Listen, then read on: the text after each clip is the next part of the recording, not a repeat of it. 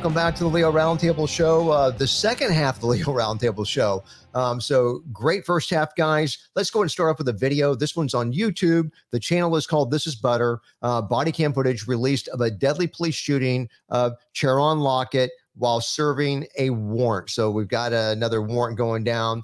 Body camera video has been released of the shootout, where a man was shot to death by Houston police while they were attempting to serve him a warrant. So body cam shows the angle of 9 different officers who were on the scene when 27-year-old Sharon Lockett was shot and killed by police in front of his family's home. So it happened on February the 7th. And since then, Lockett's family's been raising a lot of questions surrounding his death. Now, if you watch the video, there's really no good angle of the initial, shots, fired. You'll see why I say that when I read what the families, where they're going with this. The warrant, which was filed 3 days before Lockett's death, it was for an aggravated robbery charge, and the alleged robbery happened back in November. So Lockett's family said that they received a call from, this is perplexing, they received a call from police about the warrant less than an hour before they said Lockett was ambushed by police outside his family's home. So I don't know what that's about. The family is accusing the police of firing at Lockett first and plans on filing a federal lawsuit against the officers involved. And here's a quote, and this is, I guess it's from Lockett's family attorney, says that in the video footage released by HPD, it shows officers arriving to the scene. You hear gunshots, then you hear more gunshots. And what they want you to think is that the initial gunshots came from Sharon Lockett. So the attorney goes on to say the video does not show Lockett firing any shots. And we got Randall Callanan, another attorney representing the family, said that when officers arrived on the scene, that one of them identified themselves as police and that they were in a marked car. And a quote says that the video shows Officer Inocencio in an undercover vehicle, not marked, opening his car door, pointing a gun out and shooting. And that was actually a great video, by the way. And not one single officer said, Houston police, hands up. Nothing. So the Houston Police Department paints a different picture of this, and Chief Troy Finner said that because the officers, or before the officer could get out of the car, Lockett shot at them multiple times, causing the officers to return fire. And Lockett's attorney said their client wanted to be a lawyer. He had a master's in criminal justice. According to Lockett's mom, he was studying for the LSAT when he was killed. And here's a quote from the mom. I'll finish. Yeah, David, right. I'll finish on this. My son was a loving person. All he cared about was his family. He took care of everybody. We've never heard that before, have we? All right, so I'm done. We got 9 minutes. Go ahead, guys. Whoever wants to start, jump on in. But not everybody at once, please. All right, David. You watch the video, and it's just that. I mean, I hate to say standard, high risk warrant setup. You've got a couple guys on surveillance in an unmarked car watching the guy get there, come home. He's getting out of his car. They go, all right, now let's go, move in. They've got different vehicles come from different directions. They've got the place covered up, and he starts shooting at them. So, yeah, that's how it went. Guys in the cars returned fire. Somebody hit the mark pretty well, and he went down in the doorway. That was it. I'm missing anything else. Just kind of, sorry that someone lost their life, but that was their choice. I guess he was taking care of his family through his criminal enterprise. So, gee. Yeah. And thank you. I'm looking at our feeds here. MVS donated, supported the show. So thanks, Mike, MVS in Colorado. Thanks for doing that. Appreciate it. You got a thumbs up from producer Will over there. Guys, anybody else in reference to this video? And I'll tell you, whatever we lacked in camera angles on this video is made up by some other ones that we have. So we got some good stuff coming up. So let's see our next one here. Another video. It's on YouTube. This is Butter's the channel again. And, they've really got some great videos on that. This is Butter channel. So we're in Sandy Springs. The police department there, they released body cam video showing the moment before a man attacked and stabbed an officer. So on Thursday, they released a violent and graphic body cam video showing the moment that this bad guy attacked and stabbed the officer back in November. So police confront this 22-year-old suspect, Matthew Lands, during a home intrusion call, and they did not know at the time that he was also the suspect in the murder of an Atworth couple the day before. So the body cam video shows the officers, and there's more than one, arriving at the home, and the owners telling the police about the man upstairs. So officers, they waited for several minutes at the bottom of the staircase before this guy ends up, coming down the stairs. So you don't really get a good view of the guy. You just kind of get parcels of him coming down the staircase. So the officers, hey, come on down, man. And the guy slowly walking down, but not verbally responding to the officer. So once he reaches the bottom of the staircase, the officer lunges at this guy. And you're not really sure why in the first video, the first body cam angle. And but the man appears to be raising a knife. There's a struggle, and a slow motion clip of the other angle, the other body cam from the other officer. It shows the man actually reaching over this windup, and he stabs the officer in the back of the neck, almost like like the jugular. He stabs in the back of the neck as he reaches towards the bottom of the staircase. So yeah, so he reaches out and with this free hand does this. So the officer survived. And in the last update in November, Sandy Springs police said that the officer was doing extremely well, recovering at home with his loved ones. But so when this thing goes down, the officers, they used their tasers, and one ended up shooting Lance, the bad guy, twice, but not right away.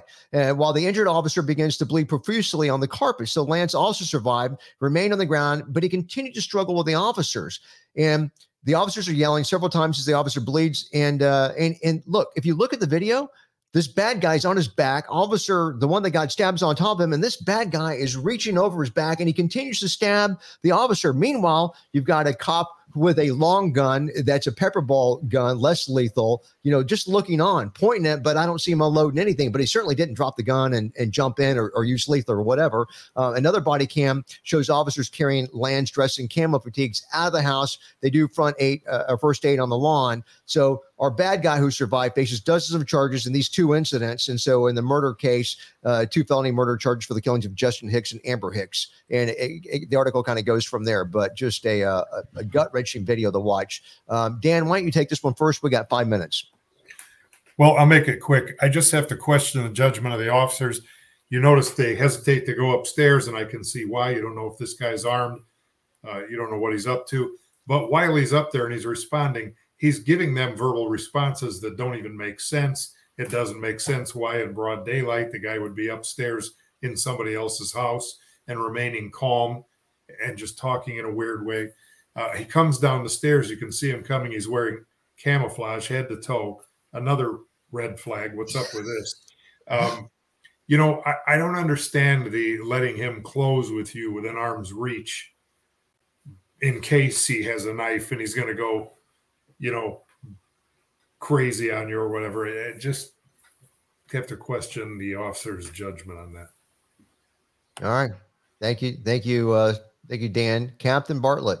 I agree. They got get way too close. But I'll tell you, you ask most cops, if you have to be stabbed or shot, which would you take? And I think most of us go, I'll take the bullet, because I've seen some nasty, nasty things. Now, when that guy's on the ground and he was still trying to get with that knife, it looked like a horror movie. All they needed was that movie from Psycho. I wish, and of course it's a moving dynamic situation. I wish one of those cops had take their gun out, put their muzzle against that guy's bean and blown third grade out the other side to stop it. Because studies show, and I've read them, that bad guys who are assaulting cops with knives, when they're shot in the bean, they do not reoffend. Oh, that's why, Brett, that's why you're on this show. We just never know what's going to come out of your mouth, and we love you for that. I always try to get scientific. I always quote studies. I don't want to. I saw that study. It was specifically when you blow third grade out their head. That's what really does it. That does away with the reoffending thing altogether. That was a DNA thing. Yeah, and to Dan's point, I'm glad. I was waiting for him to say it, but he finally threw up that red flag thing that he talked about it earlier in a previous video where he said, "Why aren't you looking at this guy's hands?"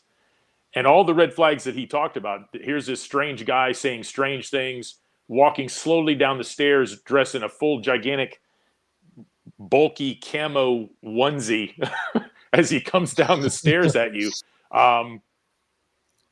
And you're not seeing his hands very well, and you're standing right there waiting to give him a hug, to feel better. It's just the whole getting too close thing was more than I could bear. And then when they got him outside and started to try to do first aid on the bad guy, and they're cutting the camo off, he's got the tactical pants underneath that with the knee pads and the whole thing going on. it was, I mean, red flag all over the place.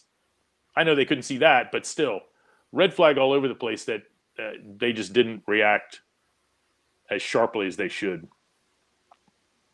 So Captain Bartlett, if we were going to recreate this scene, would you put Attorney Ward as the bad guy, or the cop doing the stabbing, or the cop getting stabbed? Where would you put him?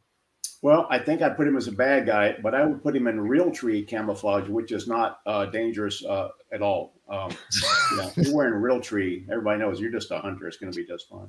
But, Chip, we saw that video earlier of where the cops ran up and the guy's yelling, she's bleeding out. She's bleeding out. We can pretty much, I don't want to use forgiveness, but we can pretty much forgive that cop for looking past that guy to what's going on in the house. But these guys here had plenty of time to plan, and they just let him get away. They just let it get away from him. Well, even just looking at why they were there, the purpose of their, the bad guy. I mean, he was a bona fide bad guy. You've got at least burglary and a handful of other charges. So there is no excuse for this, none at all. Yeah, and as I just wanted to point out one last thing, just in case anybody's listening, this should show you that a knife is just as lethal as a pistol, can be just as lethal as a pistol. Oh, now, David, it's funny you should say that. We got 30 seconds before the next commercial break. Is this addressed at anybody in particular on YouTube, for instance? I don't know what you're talking about. I know what you're talking about, Mick. I have no idea. None whatsoever. Mick. Okay, that was the guy's name. I was trying to remember that name. Okay, thank you very much. All right, yeah, that was a great exchange. The guy, some people have the capacity to get it and some people don't. And I'm not necessarily talking about IQ levels, but this guy certainly did not have the capacity to get it. And he was just convinced he was right, no matter, anyhow, it was just crazy. Look, it's time for another commercial break. We will be right back.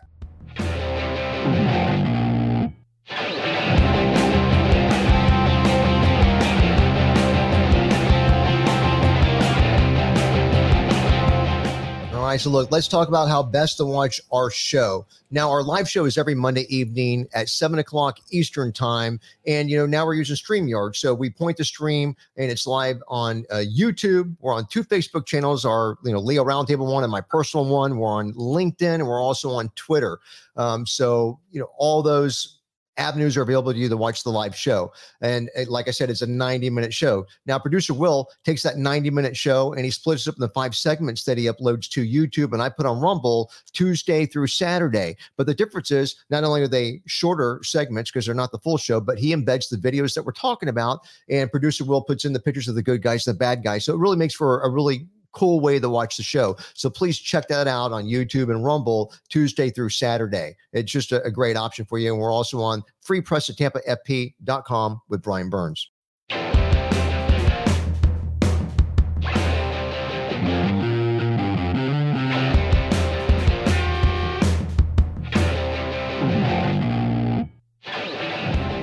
All right. Well, look, if there's nobody left after the last segment, then I'll go in and jump into a new one then. And I've got an update. It's on policetribune.com. Court overturns a conviction of a cop who shot a caregiver with hands up while trying to shoot an autistic man holding a toy truck.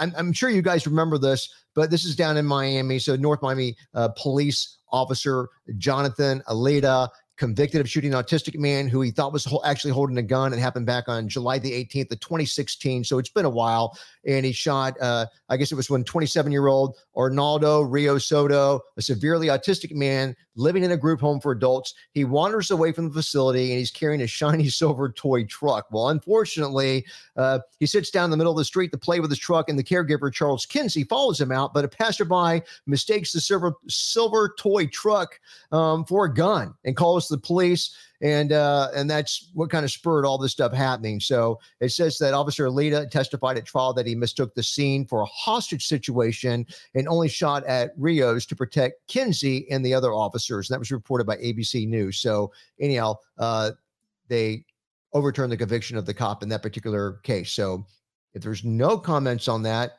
I'll move on to the next one then. And well, Dan, I'm not going to let you off the hook because I saw very briefly you unmuted your mic. So go ahead. Do we know what the distance was on this? Because, having been a range instructor for decades, I still have a problem with the cops who, my favorite saying was, can't hit a bull in with a banjo. I mean, if you can't hit we're not talking about dotting somebody's eye here. We're not talking about hitting a buttonhole. If you can't hit the right human you're aiming at, you have no business with a gun. Dan, this was a SWAT guy. He was a SWAT officer. Even worse. That was the startling thing. And what I wanted to bring up, the very interesting part about this, and I don't want to take Ward's thunder, was that the SWAT officer's argument, or the reason they overturned the conviction, is because they didn't allow the SWAT commander to testify about the training that the SWAT officer had about hostage situations. And what he read the situation was that the autistic person was holding the caretaker hostage in the street with the gun, which is why he fired at the autistic person, not knowing who they were or what their relationship was at the time, just as he interpreted the scene when he arrived, which I said, okay, I can see that. But then to your point, Dan, hit the right human, a SWAT officer, that was right. just a kind of a thing. Yes. Now, Brett, do you think this SWAT officer went to the Israeli school that you went to? No, he probably didn't forward roll like I did all those years ago, and then I'm still paying that.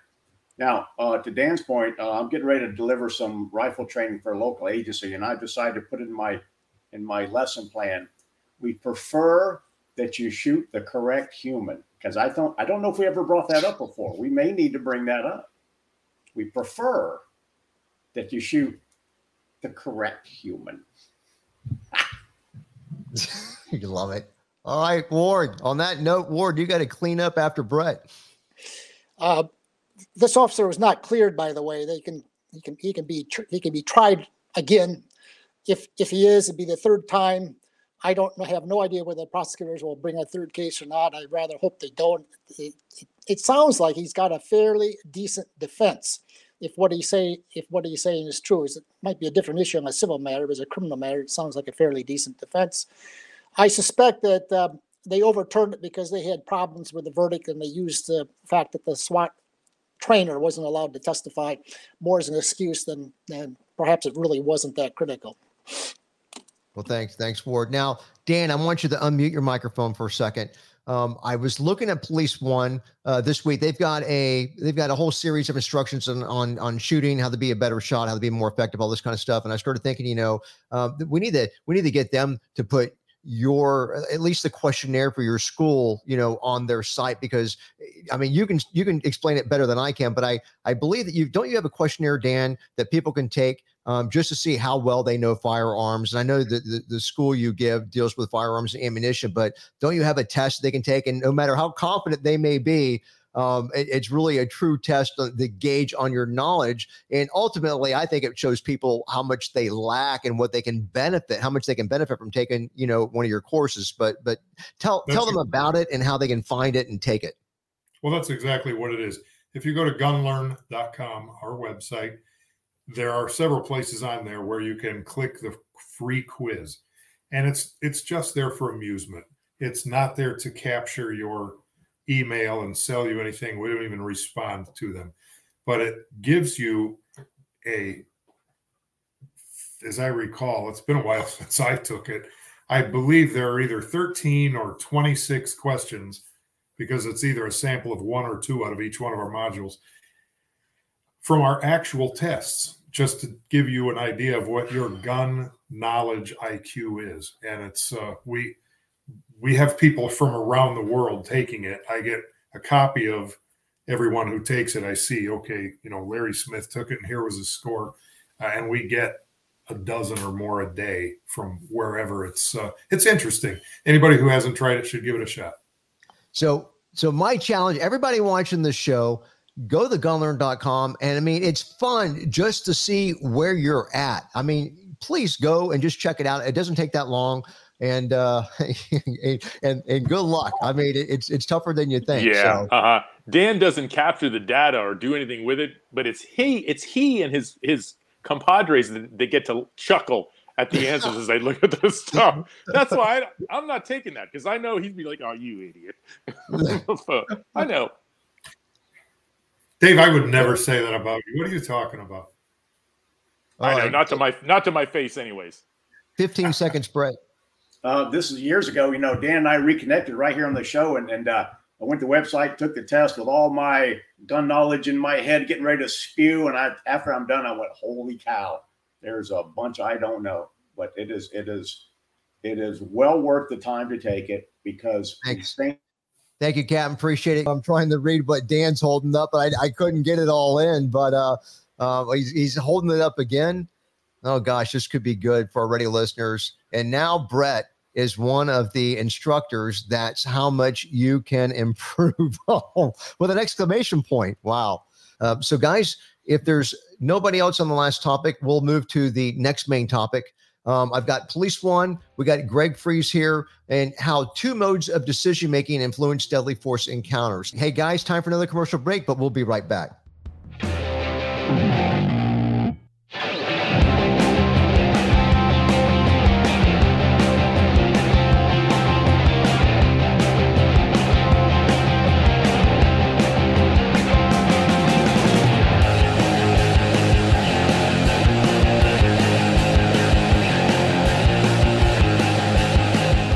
So if you spend time inside an armored vehicle, you know how cluttered that world can be. And the same is true of cruisers. So there's this new product line that's made by TacTote, that's TAC-Tote, that takes advantage of all that steel. Now, TacTote's products, they allow you to store a variety of gear at an arm's reach using magnetic technology. You can have extra magazines, med kits, less lethal breaching tools, and they all can have a portable magnetic staging solution, to name just a few. So guys, if you're looking to get your patrol cars or your armored vehicles organized and also to be able to deploy faster, check out tac-tote.com.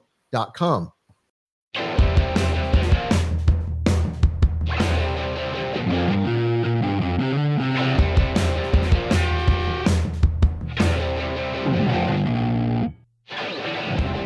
right, welcome back to the Leo Roundtable Show. Now, Brett, take the floor. I know you're really want to talk about it. They were kind enough to send a few of us a cool sample. Now, what's neat about it, if you can see, it's a magazine pouch, and I've got 3 different manufacturer magazines. They all fit. You can put 20, 30, even 40. They've got an adjustable strap. What's neat about this is you don't have to wear all that stuff on your tactical vest, because that's all in vogue now. Cops wearing the vest and all this stuff on it. And it's got magnets. You can slap this onto the screen between you and the back of your cruiser, or up in the lid of your trunk or somewhere in your car. So if you need it, you just grab it, throw it over your shoulder, and off you go. You don't have to carry all that stuff with you all the time, but it's available when you need it. Now, Brett, do me a favor. Can you hold that logo up by the camera so they can actually see how TacTote is spelled? And it's a little closer to the camera. So it's TAC, there's a dash, and then TOTE. And, Brett brings up a good point because, like I have a go bag, but if I don't have pockets or places to put the ammo, then if it's just loose in the bag, it's just going to take me forever to find it. And then in a crisis situation, it's just simply not going to be the best, solution. So having your stuff in a stationary location where you know where it's going to be when you need it, that is simply ideal. So thanks, Captain, for sharing that with us.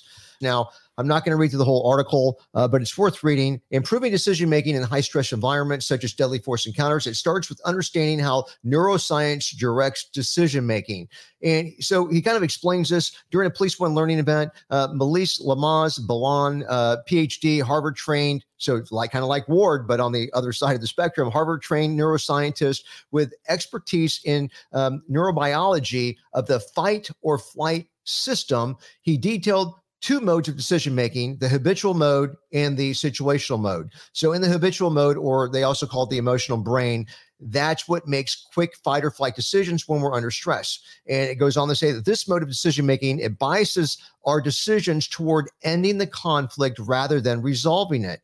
Now, the situational mode, also called the cognitive brain, serves a different purpose, such as making important decisions that involve strategic thinking and also using memory. Don't worry, Will clean that up for me, God willing. So at any decision point, only one of the modes can be dominant at the time, which is what the problem is. So you cannot have both of them acting at the same time. So David Blake, PhD, retired California police officer and a court-certified expert on human factors, psychology, and police practices use of force, he provided real-world context of the neuroscience presented by Balbon. So it says the limbic system, it tends to take control when we're in an anxious state, and subsequently we may lose our ability to think analytically. So he explains that anxiety causes stressful situations. It's been correlated in simulation research with mistake of fact shooting. So he's actually saying, I don't know if that correlates to the SWAT sniper guy that we're talking about, David, but it can cause mistake of fact shootings, decrease firearm accuracy, and perceptual distortions and motor skill deficits. So maybe it did have something to do with it. I don't know. Unfortunately, law enforcement officers, they don't have the option to freeze or to flee. And instead, the job requires leaders to have a situational awareness, use conflict resolution skills, and the de-escalate potentially violent suspects. So that's where we're at. I don't know what you guys thought about the article. We're going to have it up, Captain, for our users to see it throughout the week. But go ahead, Captain. I read the article and had a lot of good information, but I don't think they're quite on the mark. It's been proven over and over by author after author that the more, especially in police work, the more you have habits ingrained in your brain, constructive habits, handling a weapon, handling defensive tactics, things like that, the more you're going to be able to leave free the part of your brain to make those cognitive decisions. But if you don't have those habits ingrained, you spend your energy trying to do little things. Here's an example, 2 examples. Years ago, I read a story about a policeman involved in a shooting. And according to witnesses, his gun went down, his gun stopped working, and he's beating on his gun with his fist. Now, we all know that's not going to solve anything. The problem was he had not had that habit of fixing his gun, so it overwhelmed him, and he's looking for a response where he didn't have a trained response. He could not handle a bad guy, much less his own gun. Another story, probably 20 years ago, a young lady officer at our department got into a fight with a bad guy. She ended up having to shoot him. Witnesses say that she pulled the trigger and her gun quit working, and she did a tap, rack, and a bang to kill the guy. To this day, she doesn't have any recollection of doing tap, rack, bang. So there's an example of having your certain habits in your brain ready to go so that you're able to free up the brain for the more cognitive tasks. So the more we train to handle weapons and defensive tactics and do it well, it leaves our brain free to make the higher decisions. So without those basic skills, you got nothing. Yeah, that was great training. Yeah, but to Brett's point, Brett is correct, but the way that I read the article and the way that what I took from it is Brett is simply in agreement with what this guy's saying, just from a slightly different perspective. The 2 things that I took away from the article, again, a good article, was that only one of those brain functions works at a time. You can only be in one state or the other, not both at the same time, which is what Brett talked about. So if you're in that flight mode, that emotional state, your brain is not functioning on that more logical, cognitive state of what should I be doing in this situation. But he does say at the end of the article, it says that you can learn how to modulate the perception of threats with high fidelity simulation training and how to make better decisions in the situational mode in high stress environments, which is the same thing that I think it was the same thing that Brett was just explaining, just from a PhD's perspective versus a on the ground trainer's perspective like Brett. So I honestly believe they were saying the same things. And it makes perfect sense. I disagree in that he says both parts of the brain can't be. I disagree. I just told you that story about this young lady officer who was able to fix her gun. How did she do that? The part of her brain was able to handle it. So her brain's working, but it's not on a conscious level. And we could get in this whole unconscious competence matrix.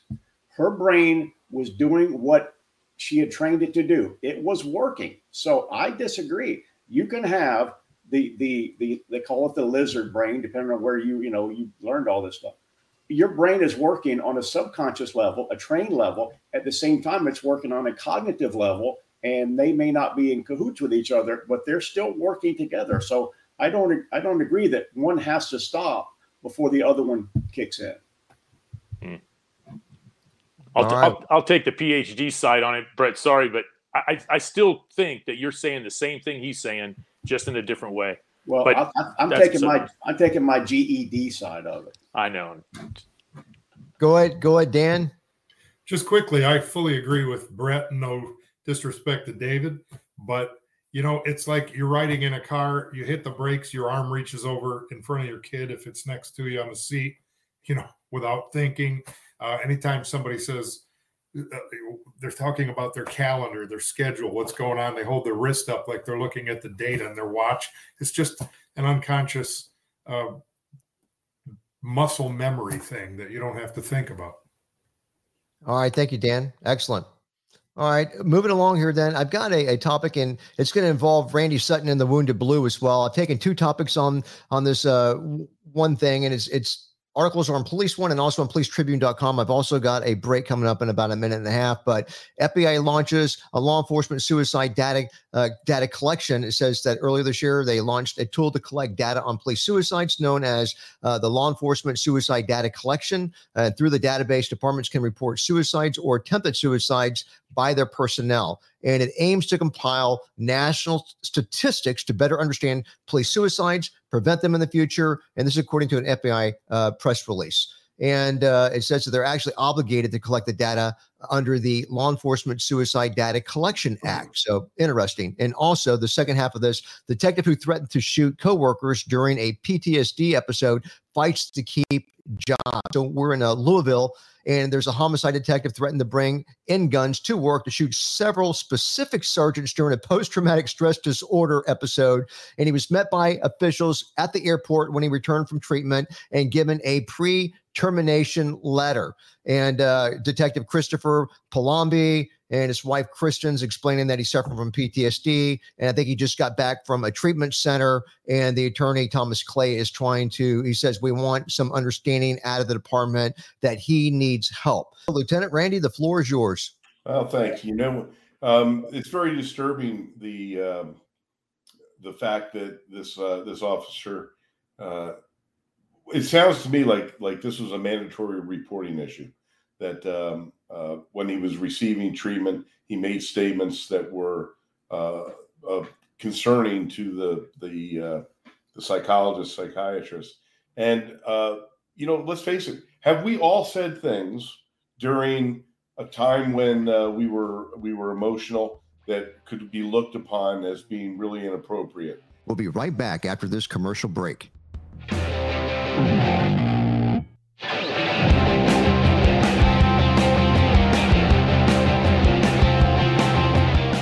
Look, let's talk radio real quick. Yes, we're nationally syndicated in the radio. It was the Boss Hog Radio Network and the outskirts of Tampa that gave us our first break in the terrestrial radio over the airwaves. So they have got 4 AMs and FM in Bushnell, Sumter County, all in Florida, Lakeland, Plant City, Winter Haven, Avon Park, and Sebring. So thanks so much to the Boss Hog Radio Network.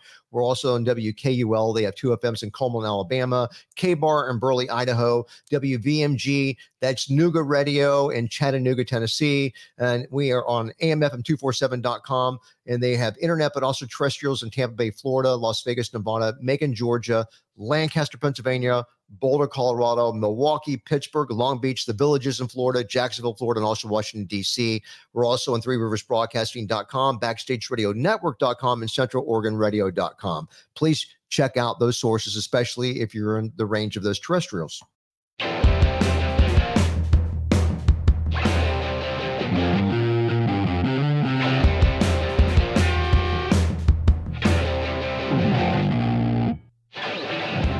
Welcome back to the Leo Roundtable Show. The thing is, if this officer truly was a threat to someone else, the department has to make some type of judgment about that officer.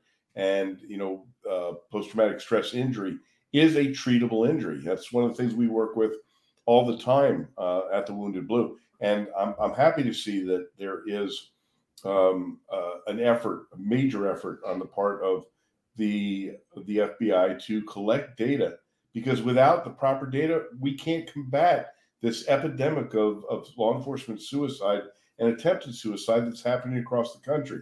You know, I can tell you right now, as the founder of the Wounded Blue, an organization that helps injured and disabled officers, whether those injuries are physical or emotional and psychological, that probably more than half of what we deal with are psychological and emotional injuries. And post-traumatic stress injury is as real as a bullet. So it's something that has to be taken very, very seriously. And we're just in the initial stages as a profession to really start dealing with it. But I urge anybody that's in law enforcement and you're struggling, contact us at thewoundedblue.org. That's thewoundedblue.org. And if you want to support these injured and disabled officers, check us out also at thewoundedblue.org. Excellent. Thanks, Lieutenant. All right, guys, if there's nobody else. Oh, David, I just saw you. Go ahead. Yes. I was reading, as I read the article about this detective, I couldn't find a specific place where it said that where the PTSD episode occurred, where he made these statements. All I could find was that it said the incident that led up to his termination occurred during a PTSD episode, and he blacked out and has no recollection of it. As much as I support and believe that PTSD as a should be considered by agencies as an on-duty line of injury, it should be taken care of. I support the Wounded Blue and what they do for people and officers in these situations. It's very important. But we get back to that issue that we've talked about before. If this PTSD episode occurred while he was on duty in the department, in the agency somewhere, in the office somewhere, and he has an episode, he makes these statements, angry, in an episode and blacked out and doesn't remember it. I wish John was here. I know Captain Bartlett from IAB. I'm telling you, this is one of those instances where an agency has to look at this and say, okay, you're going to go to treatment, and you hope that they make an investment in this detective as being a valued member and say, we're going to put in some time and some effort to try to help you and get you right and make things better. But at some point, I know agencies have to look at this and say, at some point in time, we've got to make a decision about whether or not this guy, this officer, detective, has the ability to be a police officer under these conditions, if this is something that can be taken care of to that point. So as difficult as it is, these are those hard decisions that agencies have to make. I want the best for this detective. I want him to be taken care of, and I want him to be looked after, whatever it takes. But from the agency perspective, that's a tough thing to have on your roll. Good point, Dave. I mean, I acknowledge that as a cop, even having nothing to do with PTSD, there are things that you can do that would prevent you from staying in law enforcement. There are things you could say and do that would simply, heck, there's things you could utter certain things about the president and end up in jail by the Secret Service. So I do get it. But with an agency hat on, if you're a chief or a sheriff, I admit that you would have to be thinking about liability. You would have to do everything in your power representing that agency. And if you're going to keep a guy on the department with a gun that does certain things, even if it's PTSD related. So let me say one more thing. Are you there? Can you hear me? Yeah. Okay. So I agree with it. But if this is a legitimate post-traumatic stress injury issue, you don't terminate them. You give them a pension, and that is a workers' compensation injury. Unfortunately, there are still many states which do not recognize post-traumatic stress disorder or post-traumatic stress injury as a legitimate workers' compensation injury, and they just toss them away like an old shoe. That's really that's one of the things we deal with heavily at Wounded Blue. And Randy, like I said, I agree that the agency owes it to him to do everything they can, or what we think they should do for that regard. And this is one of those things, and Chip has talked about stuff like this before, where, okay, now you say, all right, he was in active duty in Afghanistan. This is an ex-military guy. His wife made some comments, or he made some comments about, a lot of the crap that he brought back from that. He already had PTSD. Now he comes into law enforcement. He gets involved with more garbage, and there's more load from law enforcement. So how do you, where do you make that separation where it's okay? It should be the U.S. the feds should be taking care of this guy. The local agency should be taking care of this guy. How do you split that up? How do you assign PTSD values? Well, it's worth this percentage from the military, this percentage from the police department, and we have a guy that's broken and we need to try to fix him. How do you do that? And that's that difficult scenario that a lot of states, a lot of agencies, a lot of people are still trying to work through. As valid as it is, it's still a work in progress. And that's unfortunate, but it's still a work in progress. All right, thanks. Hey, we could talk about that topic for hours, I think. So all good. Let's move on. We've got just a little over 2.5 minutes here. I'm going to get to another video too, if I can. YouTube, This Is Butter. Body cam video shows police shoot and kill an armed man in Ferguson. So yes, we're back in Ferguson. St. Louis County Police, they released body cam footage. Multiple agencies dispatched audio from an officer involved shooting in Ferguson in December. Jeremy Moore, 35 years old, of St. Louis, pronounced dead at the scene after an exchange of gunfire. According to the investigation, it started when Ferguson cops received a 911 call December 12th, 2021. So just a couple months ago. Caller stated that a heavyset black male wearing a white coat flourished, it says flourished a gun at the caller.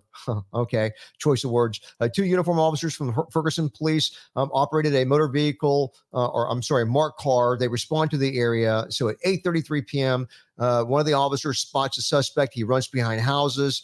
Cop does not chase him. So a second officer sees him 2 minutes later. He's lying on his stomach outside a home. So the officer gets out of her patrol car to investigate, and he runs into the backyard. So both Ferguson cops, they fall into the backyard. And then I guess just a couple minutes later, 2 shots are fired at the Ferguson officers. So the body-worn cameras show they were not activated at the time. And so then we kind of jump in time to when more officers end up responding. They set up a perimeter.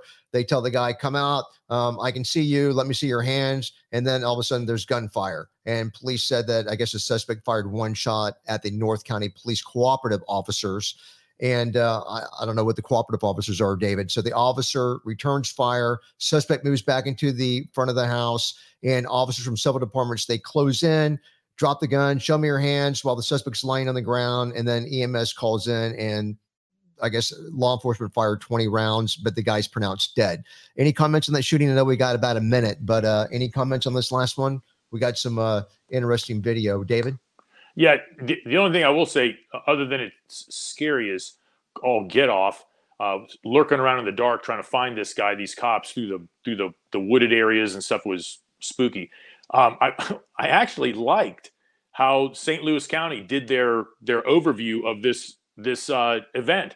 They showed where the officers were, and they had little lines or little trails to show where they walked and how they all converged together around these houses and stuff. You could actually watch it and understand what was going on versus some of the other crap we've seen. It was a good job on their part, showing the whole scene, how it came together. Well, thanks, David. Good shoot, of course. Thank you. So we get thumbs up.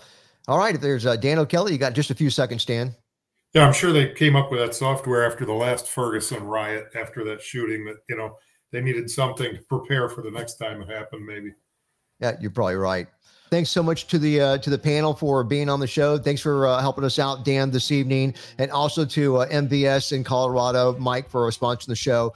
Thank you to Gulls, Guardian Alliance Technologies, Gunlearn.com, MyMedicare.live, and TacTote.com. Hope everybody has a wonderful and a safe week.